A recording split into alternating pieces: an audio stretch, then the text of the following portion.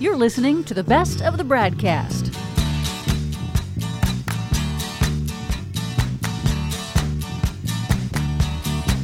Well, I don't know why I came here tonight.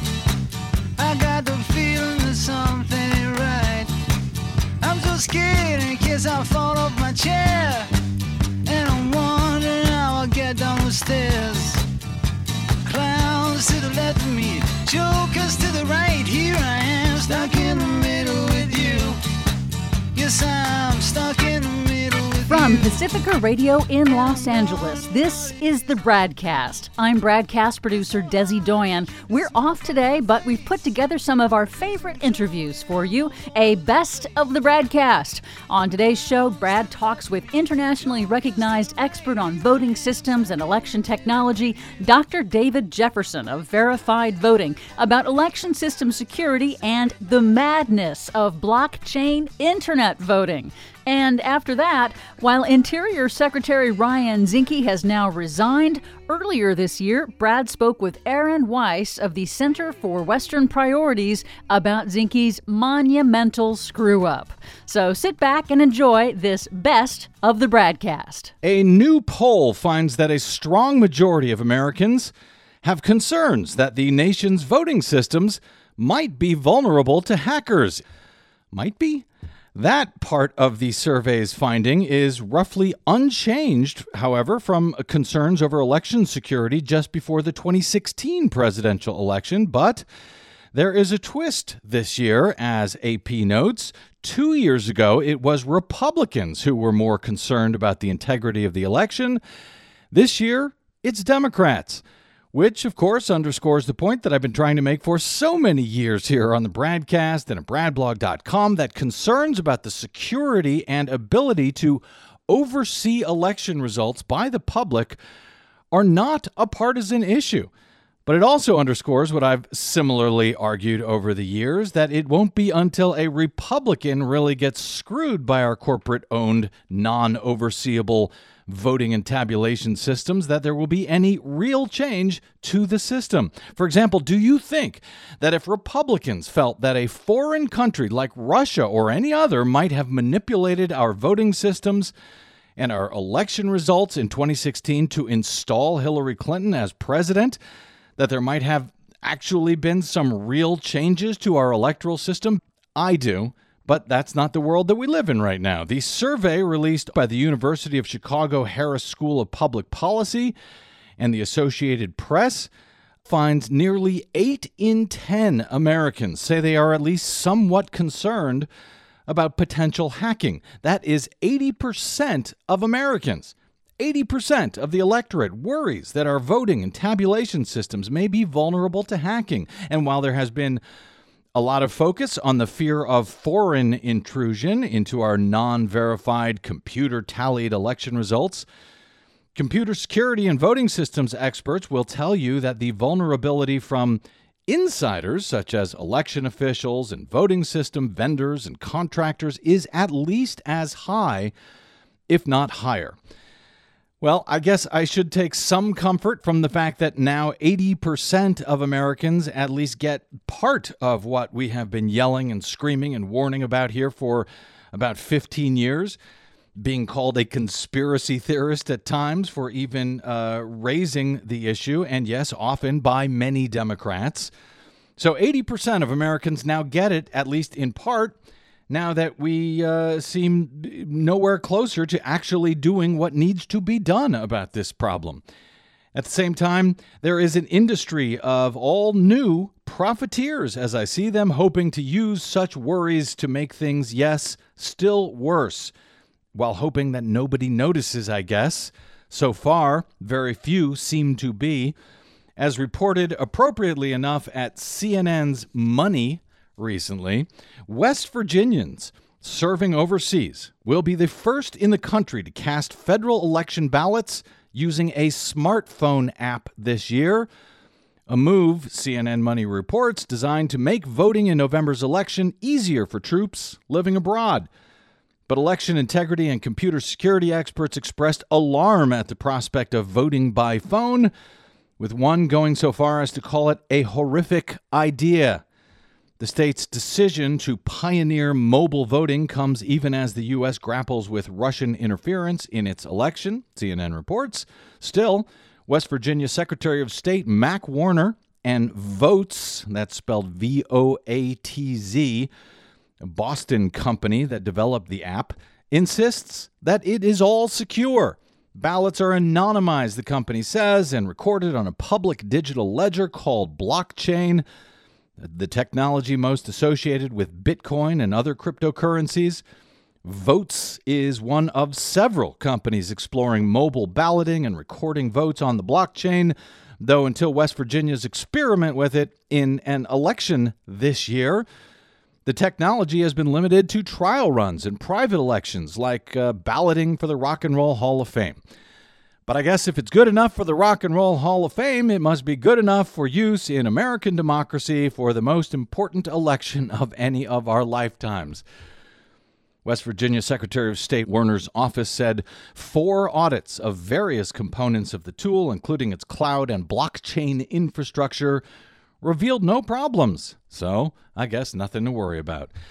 Joe Lorenzo Hall, the chief technologist at the Center for Democracy and Technology and a longtime voting system expert, told CNN in an email, quote, mobile voting is a horrific idea. It's internet voting on people's horribly secure devices over our horrible networks to servers that are very difficult to secure without a physical paper record of the vote. Marion Schneider, president of the election integrity watchdog group Verified Voting, was still more blunt. Asked if she thought mobile voting is a good idea, she said, quote, the short answer is no. Here for a slightly longer answer is our longtime friend, Dr. David Jefferson. He has worked for years at the Lawrence Livermore National Laboratory in California, where he remains a visiting, if retired, computer scientist and an internationally recognized expert on voting systems and election technology. He's been a pioneer in research at the intersection of computing, the internet, and elections for 20 years, and has been an advisor to 5 successive secretaries of state of California on technology-related issues, specifically on voting technology. He spent many years warning about the dangers of internet voting, now including the newest trend, blockchain voting, which for some reason many young entrepreneurs and advocates, I might call some of them profiteers, as I did, these folks who cite the answer to all of our internet voting worries as blockchain. Dr. Jefferson is a longtime member of the boards of directors of the California Voter Foundation and of VerifiedVoting.org, both nonprofit, nonpartisan organizations devoted to promoting open, secure election technology. Dr. Jefferson, it is always a pleasure to speak with someone who's been on this beat even longer than me, my friend. So welcome back to the BradCast, sir. Thanks, Brad. I'm glad to be here. I want to talk about your specific concerns detailed in a short paper that you published recently at Verified Voting titled The Myth of Secure Blockchain Voting. But let's focus on West Virginia's use of this technology for a second. Internet voting proponents have tried this over and over again. I know that years ago you worked on a Pentagon proposal for internet voting during George W. Bush, if I'm recalling correctly, that you helped stop back then, stop that proposal because it was not secure. At the time, and in subsequent attempts, the conclusion of experts has always been that the internet, as it is currently built, is simply not secure for internet voting. Maybe years down the road it would be, but not now. Well, David, we are some years down the road. Is that still true today as you see it? Yes, nothing has changed for the better regarding the prospects for secure internet voting. The internet, if anything, is a more dangerous place than it was when we wrote that report about the Pentagon internet voting system that was proposed in like 2003. The situation is much worse now, and it's much less defensible to even consider it. Do you have specific concerns about this Votes app that is being used in West Virginia, or are they the same general concerns that you've had for so many years when it comes to internet voting, whether it uses so-called blockchain technology or not? Yeah, so it's basically the same concerns we've always had. So let me explain how the Votes app works and why the blockchain back end of it doesn't do anything more to secure an election than any of the other technologies do. So the way it works is a voter goes online on his smartphone, say, and the fact that it's a smartphone as opposed to a laptop computer or a desktop computer doesn't make any significant difference at all. But anyway, you use the Votes app on your smartphone. It downloads a blank ballot to your phone after you authenticate yourself, and we can talk about how you identify yourself as a voter in West Virginia at some later point. But after you identify yourself, you download a blank ballot. You make your choices on the ballot on the screen of your phone, and at the end you send it back. You click the Cast My Vote button, and it sends your ballot back. And when the ballot gets back to a server, it's then put on a blockchain. The blockchain is just a ballot container, a little bit like a database. It's different from a classical database, but for our purposes of this conversation, it's just a container for all of the ballots. And then those ballots, after they're all collected, and at the end of the election day, they are counted. So the blockchain does not do anything. It doesn't even play a role until the very last stage of balloting, after you've authenticated yourself, after you've made your ballot choices, after you've transmitted them back. Only then does the blockchain play any role, and it's basically the role it plays, storage medium for it.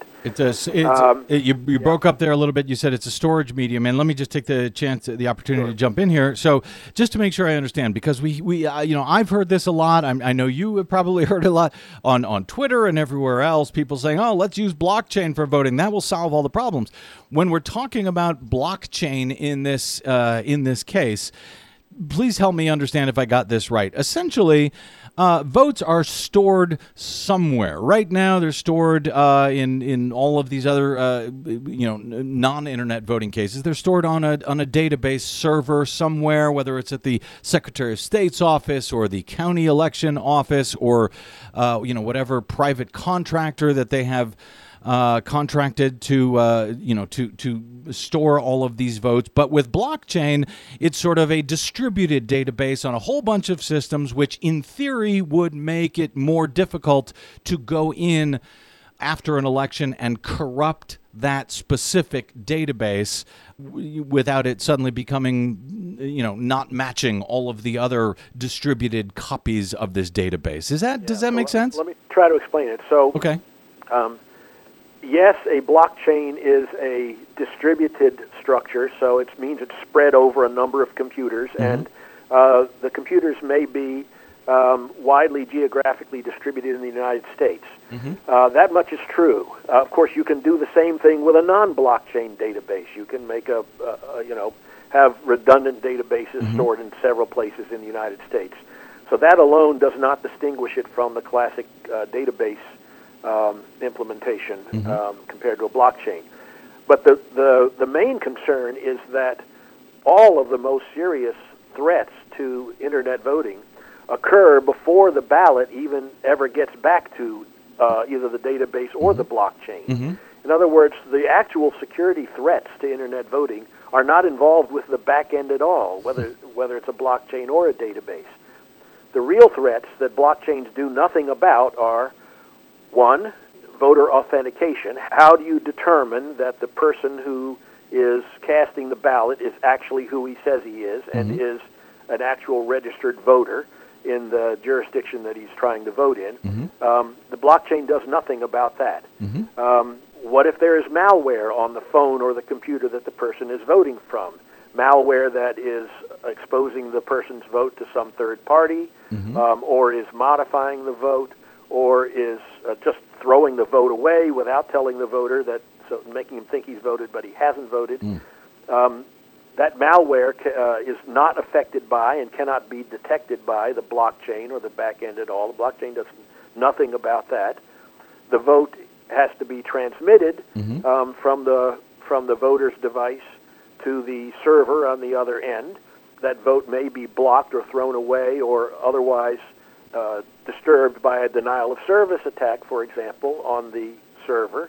A blockchain server is no more invulnerable to a denial of service attack than any other back-end service. And that would mean, And just to clarify, denial of service attack in this case, if it's election day and people are using this app to cast their vote and they can't get it through because of a denial of service attack, then their vote will never get through, whether it's accurately recorded or not, correct? So it won't be accurately recorded because it won't even get through. Right. That's right. Right. So, and a blockchain is no more or less vulnerable to that kind of denial of service attack than an ordinary back-end database is. If your ballot gets through all of those hazards undamaged and without being exposed to some third party, then the ballot is stored in the blockchain, and then it's relatively secure from that point on. But that's not where the main hazard has ever been. We've always been concerned about the ballot actually getting safely to the server, without being disturbed along the way. And that's still the concern. The blockchain actually does nothing to prevent most of the attacks that we're worried about. So it's really kind of the blockchain is. I'm going to use a disparaging word here.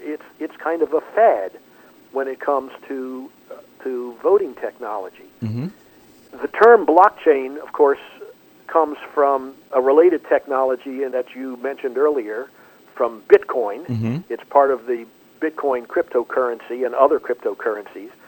But the blockchain that's used in voting systems doesn't resemble much the one used in Bitcoin, and there's no great necessity for it in a voting system as there is in a cryptocurrency. Cryptocurrencies do not very much resemble voting systems, and it's a mystery to me why so many, I guess, naive voting system entrepreneurs have latched on to blockchains as a suitable technology for voting.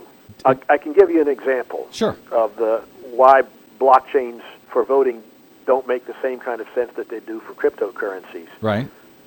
In cryptocurrencies, one of the central concerns is, are people trying to use the same coin to buy two different things? Are you trying to use the same Bitcoin to purchase two different things? And that's called double spending. And it resembles double voting a little bit. It's like trying to vote for two different candidates using your same single vote. But when I say it's like that, it only superficially resembles it. And double voting is not, in fact, very much like double spending. And with double voting, you don't even need to prevent it. You can allow voters to vote as many times as they want in an election.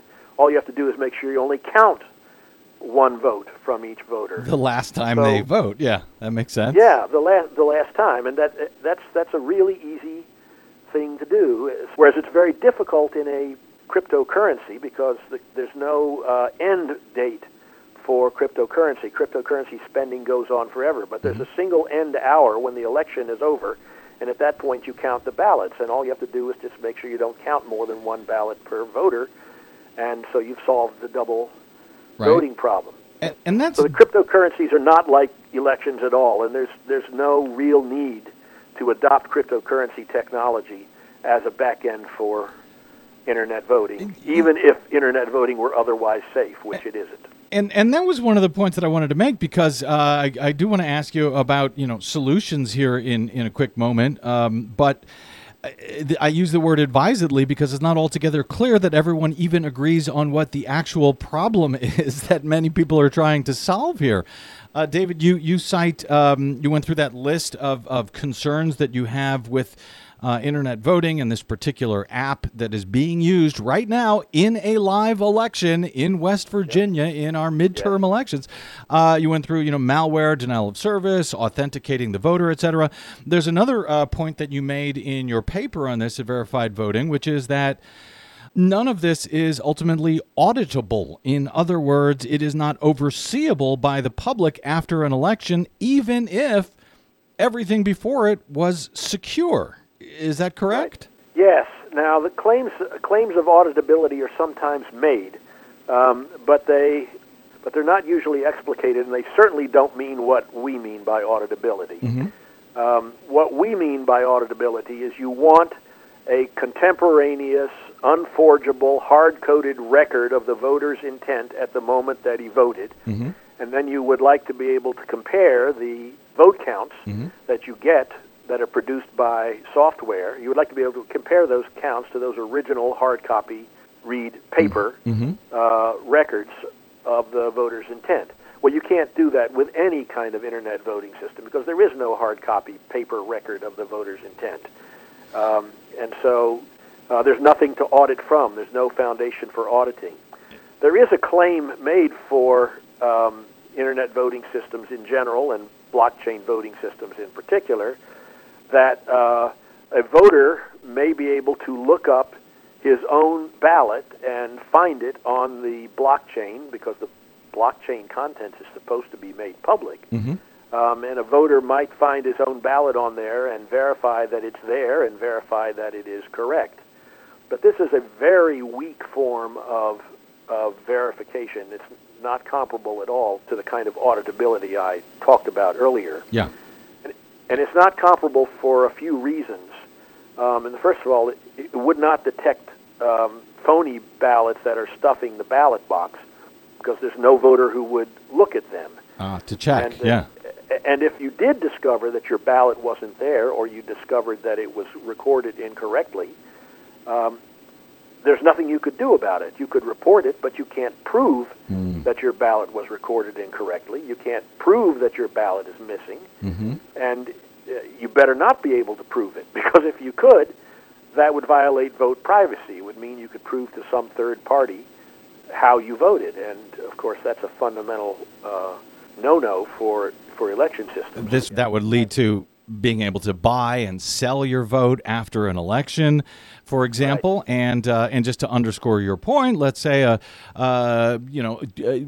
voter was unhappy that Donald Trump ended up winning in 2016. Well, they could go online and say, "Look, I voted for Hillary Clinton, and my vote wasn't." It would be to be able to prove anything after the election is over is essentially meaningless. And so when it comes to auditability, David, and we're talking not about one single voter being able to prove whether that's a good idea or not that the system recorded them accurately. We're talking about the public being able to look at all of these votes and know that all of these votes were recorded accurately as per voter intent. And that there are no phony ones in there as well.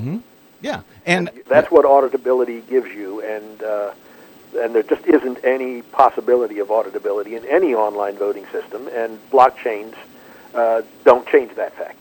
And I think I know that you and I have quibbled over the years about what auditability really would require. I've argued that it requires a hand-marked paper ballot that we can know was actually reflecting the voter intent. Folks at Verified Voting have said, well, as long as we have a paper record, whether it's hand-marked or not, that would be sufficient. So we can quibble about that, but none of that is available with any of the internet voting solutions that I've come across. And so as a long-time computer scientist expert, David Jefferson, who's worked with many other computer science, security, and voting machine experts on this. You are hardly a Luddite, but what is the solution as you and your colleagues now see it some 20 years after you have been on this beat? Well, so there's voting in the precinct, which should be on paper ballots, and frankly, I prefer hand-marked paper ballots too, by the way, so I endorse your idea that if you're going to vote in person at the precinct, the best system is to hand mark a paper ballot, which then gets scanned and counted electronically, but is subject to auditing after the election, so that the machine counts can be compared to at least a random sample of the hand marked paper ballots. That's if you are voting at the precinct. If you are remote, meaning you're traveling or you're overseas or you're in the military or you are confined and can't go to a precinct, to vote, then the best solution is mail-in paper ballots, not any kind of online voting system. And those are also hand-marked, I should note. And before I let you go here... Those would be hand-marked. Yeah, before I let you go, because I'm very concerned, and I see a lot of Democrats, as I said at the top here, seem to be the ones who are most worried about our election security at this point. That seems to change depending on whoever happens to be in office at any given time. But I'm quite concerned because I see a lot of Democrats out there pushing for essentially what are touchscreen ballot marking devices that will print out, instead of a hand-marked ballot, it will print out either a barcoded ballot or a human-readable ballot summary, but it's printed by the computer. So it's very difficult to authenticate after an election that it actually reflects the will of the voters. I know a lot of jurisdictions are going to be going to those, including here in Los Angeles, the largest voting jurisdiction in the country is set to do this. Do you have concerns about these computer-marked, computer-printed, barcoded paper ballots that many now, including Democrats, seem to be calling for? Well, speaking for myself alone, I prefer the hand-marked paper ballots for a number of reasons. The critical thing that you need to know, that one needs to know, is that the voter has actually certain that the ballot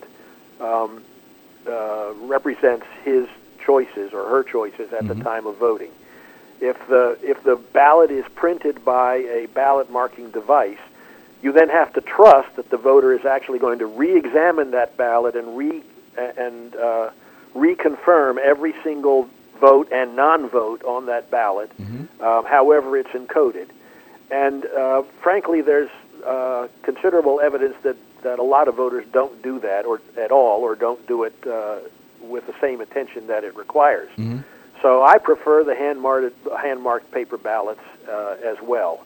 The other concern is this, that ballot marking devices, they cost $1,000 a piece, and only 3 or 4 voters per precinct can be voting simultaneously when you only have 3 or 4 ballot marking devices. Yep. And with hand-marked paper ballots, you can get 20 voters voting in parallel if you have 20 cheap cardboard privacy booths around. And 20 pencils, and then there are far fewer lines build up with pencils on paper instead of ballot marking devices, and the cost is so radically reduced with paper and pencil. I strongly prefer that, except for voters with disabilities who need some aid in producing a marked ballot. An assistive device, sure. And again, David Jefferson is no Luddite, but he is calling for paper and at least pens when it comes to hand marking paper ballots as the most secure technology that we currently have. And I think, David, you may have lowballed it there by saying those machines cost about $1,000 a piece. I think they cost a lot more than that. But I take your point. I'm going to point folks over to your important paper, The Myth of Secure Blockchain Voting. And David, I just want to thank you for your years of service and being willing to join us here on the BradCast, or give us quotes for bradblog.com in this years-long fight against internet voting and the threat that it poses. Thank you for all you continue to do, my friend. Okay, thank you very much. You can find David's paper, The Myth of Secure Blockchain Voting, at verifiedvoting.org. Thanks again, Dr. David Jefferson. Coming up next, Aaron Weiss of the Center for Western Priorities to talk about your public lands. I'm producer Desi Doyen, and this is the best of the BradCast. Don't touch that dial.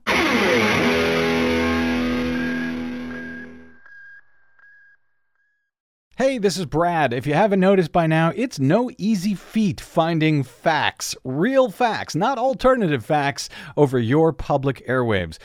We try to bring you real facts, truth, and clarity without fear or favor each and every day on the BradCast.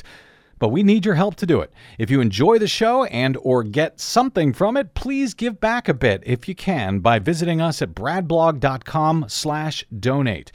Your support helps Desi and me continue to bring you real, independent, progressive news 5 days a week over your public airwaves. We simply can't do it without your help, and that help is needed more now than ever. Please stop by bradblog.com/donate today to make a one-time donation or, even better, automated monthly support. It'll take you about 60 seconds, and you can rest easy knowing that we'll be here every day making sense of it all, or at least trying to.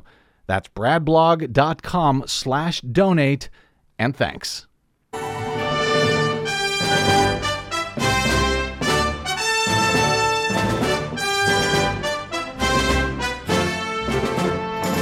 You're listening to the best of the BradCast. Well, many of Donald Trump's most corrupt cabinet members have now been forced out of their jobs after months and months of the administration attempting to protect them. The most recent exit, of course, was the wildly corrupt administrator of the Environmental Protection Agency, Scott Pruitt, who was and is under more than a dozen official federal investigations at this point. Similarly corrupt, at least it seems to me, but receiving much less attention for reasons I'm not altogether clear about, is Trump's Interior Department Secretary, Ryan Zinke. But new information and a new story and a frankly massive foul-up by the Department of Interior seems like it should help bring more scrutiny to the role that Zinke appears to be playing for commercial industry rather than for the public as the head of Interior. As you'll recall, in April of this year, President Donald Trump signed an executive order instructing Interior Department Secretary Ryan Zinke to review 27 national monuments established over 21 years, arguing that his predecessors had overstepped their authority in placing these large sites off limits to commercial development. Since then, as we have reported here on the BradCast and, of course, in our Green News Report, in an unprecedented move for any president, Trump has significantly reduced the size of two of Utah's largest national monuments. That would be Bears Ears and Grand Staircase Escalante, and has not ruled out altering, limiting, closing down still more public lands, allowing them to be used by commercial drilling, mining, and ranching interests. But in their quest to shrink national monuments, Washington Post's Juliet Alperin was the first to report recently, senior Interior Department officials dismissed evidence that these public sites boosted tourism and spurred important archaeological discoveries, according to documents and that the department released last month, but then retracted and redacted a day later. The thousands of pages of email correspondence before they were retracted and redacted for public release chart how Interior Secretary Ryan Zinke and his aides tailored their survey of protected sites to emphasize the value of logging, ranching, and energy development that would be unlocked if they were not designated as national monuments. The new documents reveal that as Zinke conducted his 4-month review, Interior officials rejected material that would justify keeping protections in place and sought out evidence that could buttress the case for unraveling those protections. Many of those points, the points underscoring the need to keep public lands protected, were subsequently redacted for release under Freedom of Information Act requests, but only after the initial unredacted portions were made available accidentally to journalists. As the Salt Lake Tribune's Brian Maffley reports, the unredacted documents from Interior are very revealing, as are the redactions of specific portions of those documents. Maffley explains that southern Utah's Grand Staircase Escalante National Monument has helped shield archaeological sites from vandalism, bolstered tourism, and spurred scientific discovery during the 2 decades since its designation, all without displacing cattle operations that have long used these public lands. That's what the Bureau of Land Management wrote in a report released in July. The next day, however, the agency released redacted documents that downplayed those benefits, and in doing so painted a picture that the monument might not be necessary to protect the resources within its nearly 2 million acre boundaries. Maffley quotes Aaron Weiss of the Center for Western Priorities, noting that, quote, "You have the secretary being worried if you get rid of the national monument protections in Grand Staircase Escalante, you will be leaving sacred Native American sites unprotected. And there is no way to replace those protections with the existing patchwork of laws." Weiss notes they were really clear about that, and then they tried to hide that from the American people in the document dump. Critics, of course, contend that the redactions were made because the material undermined Interior's rationale for shrinking monuments, and offer proof that the outcome of Zinke's monument review was preordained with an eye toward mineral extraction on land struck from the Grand Staircase and Bears Ears national monuments. Acting on Zinke's recommendations last year, Donald Trump reduced the Grand Staircase by about half and Bears Ears by some 85%, sparking a host of lawsuits from tribal, environmental, and scientific groups. Here to explain all of this, and specifically, pardon the pun, the monumental screw-up by Ryan Zinke's Interior Department, what they were trying to hide and what this may mean for those lawsuits moving forward, not to mention Trump's other threatened closures and reductions of national monuments, is Aaron Weiss. He is the media director, blogger, and podcaster for the Center for Western Priorities, a nonpartisan conservation and advocacy organization promoting responsible policies and practices and working to ensure accountability at all levels to protect public land, water, and communities in the American West. By the way, before joining CWP, Aaron spent 14 years as a journalist and broadcast news producer, escaping that nightmare apparently just in time. And he now also hosts CWP's Go West Young podcast, focused on public lands and the outdoors. Aaron West, welcome to the BradCast, sir. Brad, thank you very much for having me. It is my pleasure to be here. Before we talk about some of the specifics in these documents that the Interior Department subsequently at least tried to redact, I know that you guys do a lot of FOIA requests at the Center for Western Priorities, and you watch these document dumps closely. What exactly happened here in, as I called it, this monumental screw-up by Interior? The short version is that someone just forgot to hit the right button at the end here.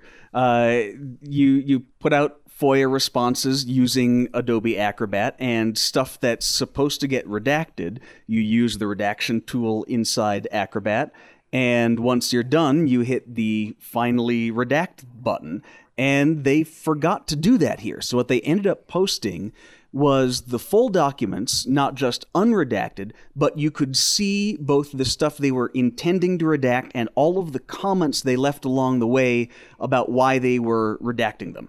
So it almost would have been even better, for them if they just posted the whole thing without the attempted redactions. But you actually got to see inside the redaction process. So it was a monumental, pardon the pun, screw-up. Yep.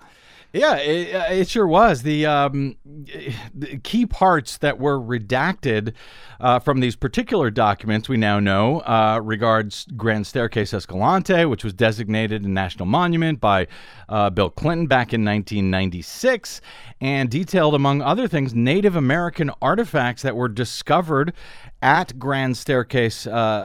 Since then, they talk about hundreds of cultural sites being inventoried. That was among the material that was redacted. What possible reason would they have for redacting that information? So the reason they gave, what showed up in the final redacted document once they took it down and reposted it, they called that section deliberative process. So under the Freedom of Information Act, you're allowed to redact certain things. Private information, phone numbers, email addresses, medical information, obviously. That's all proper.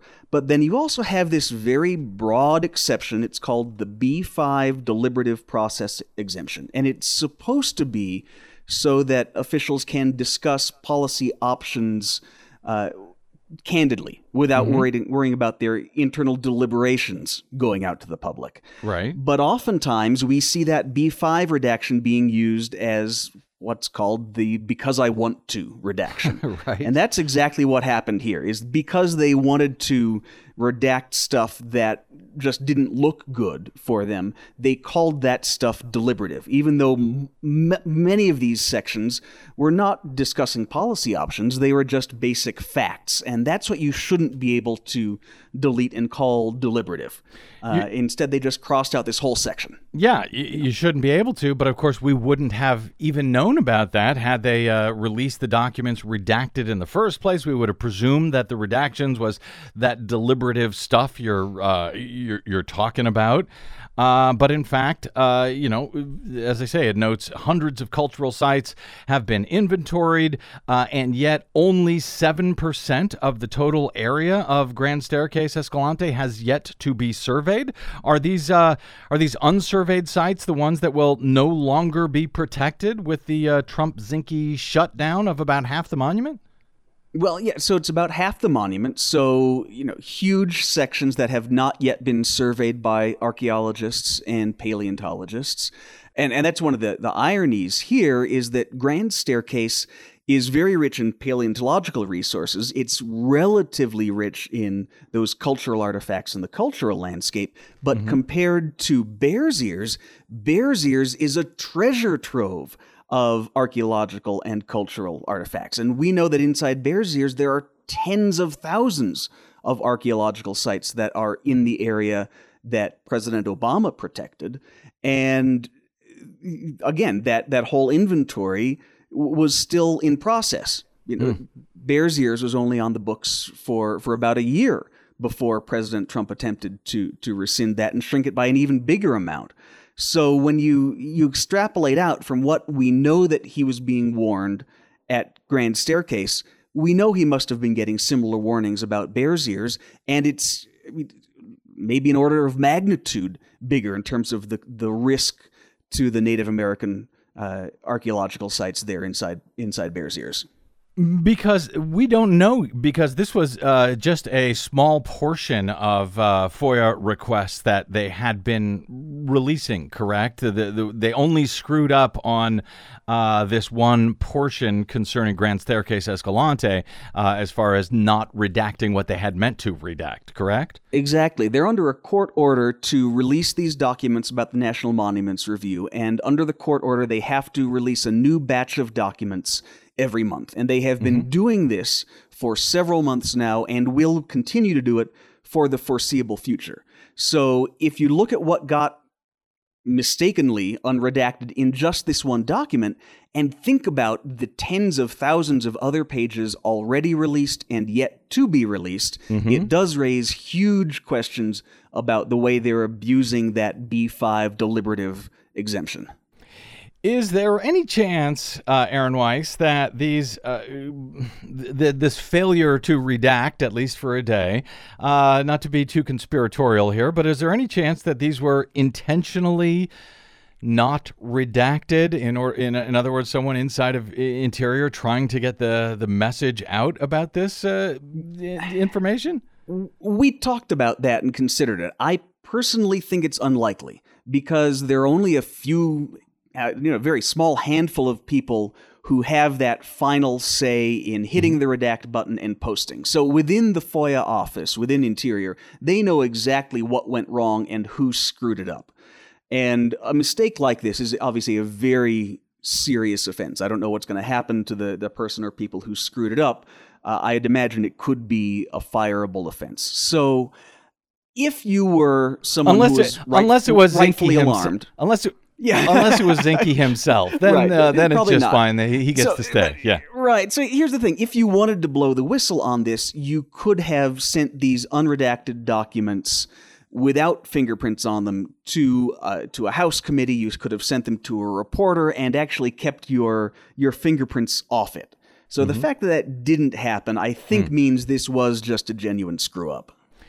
Speaking to a few more of the details that we discover here, one of the reasons that many, Republican lawmakers, certainly in Utah, Western ranchers have complained about these federal monument designations of public lands is that it limits the ability for ranchers to use that land for cattle. But we learn, again, in the redacted portions of these documents, that apparently quite the opposite is actually true, at least in Grand Staircase.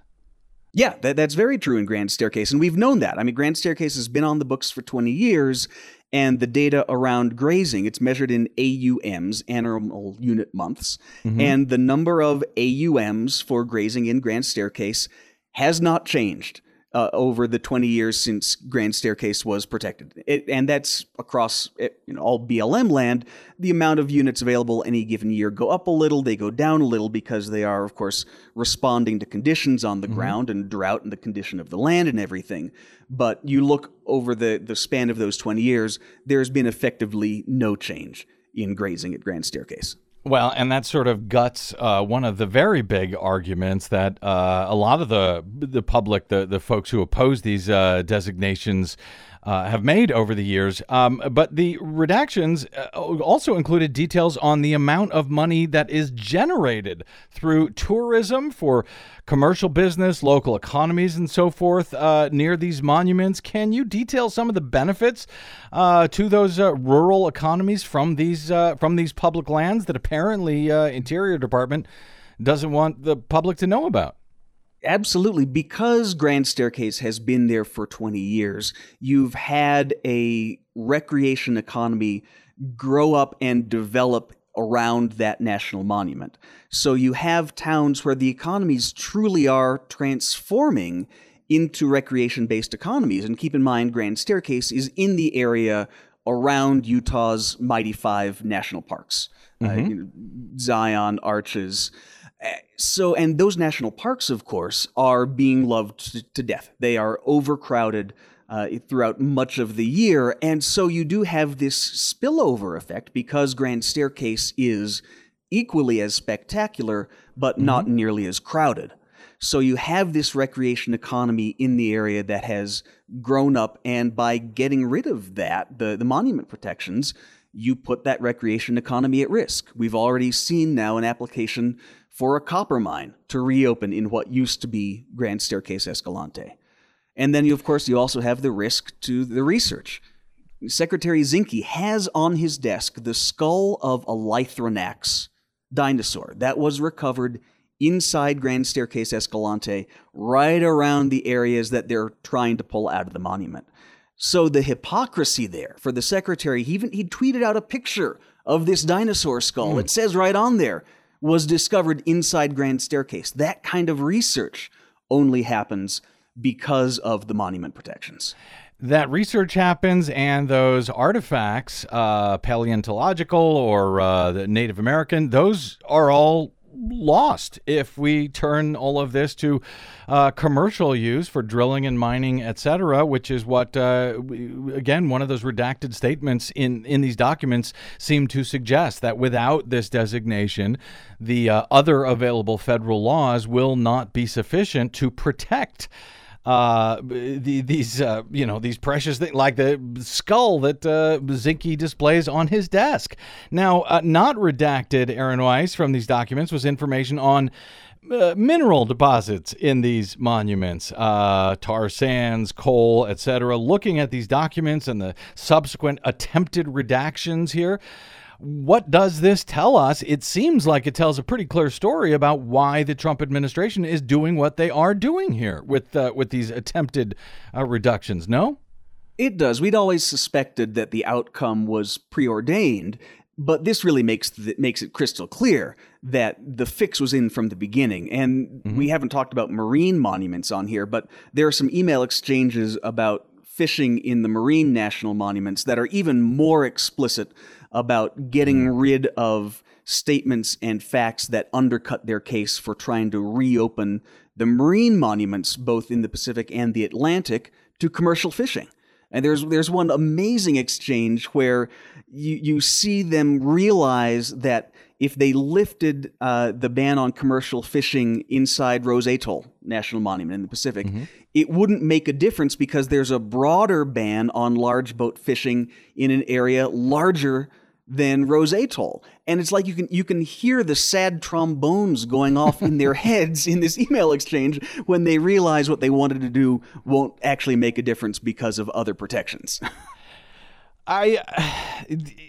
It's kind of amazing, and they're kind of busted, it seems to me, with these documents. I mentioned that these reductions already to Bears Ears and Grand Staircase, that those are being challenged in court.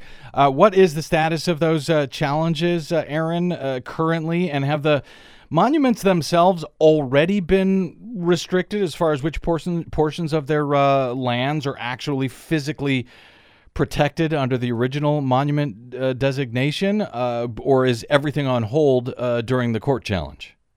Everything is not necessarily on hold yet. I suspect as this claim for a copper mine inside Grand Staircase moves forward, you will quickly see that attached to the lawsuits.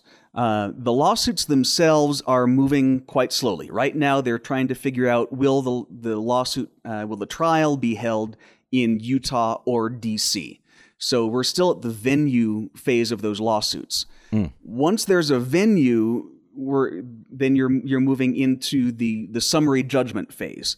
And I was just talking to some of the attorneys about this the other day, and their position is that these documents here that they released don't even come into play yet, and probably shouldn't come into play at all, because the issue at hand in summary judgment is, did President Trump even have the authority under the Antiquities Act to shrink a national monument?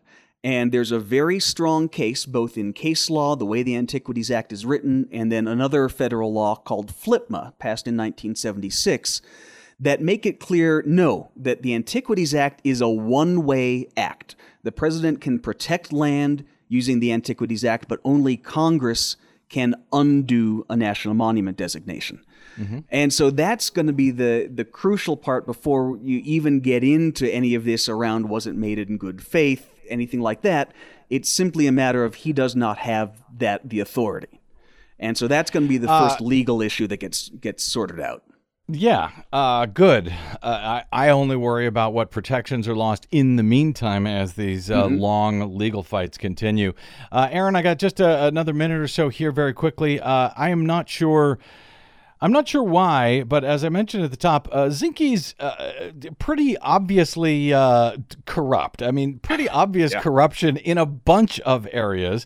And yet it seems like he has yet to receive the kind of national media scrutiny that one of the other wildly corrupt Trump officials, now former EPA Director Scott Pruitt, received.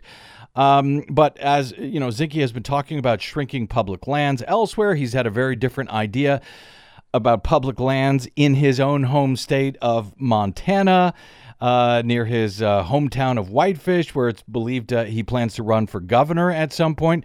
What can you tell me about why he has not received sort of the same level of scrutiny that Pruitt had over at EPA as you see it? And do you see that changing now?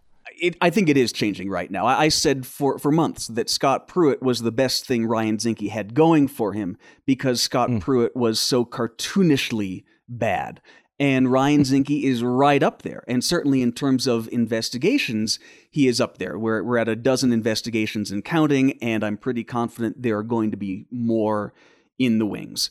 This land deal, this development deal with the chairman of Halliburton in Whitefish to apparently looks like build the secretary a brew pub, which he's always wanted to have. That one's going to have legs.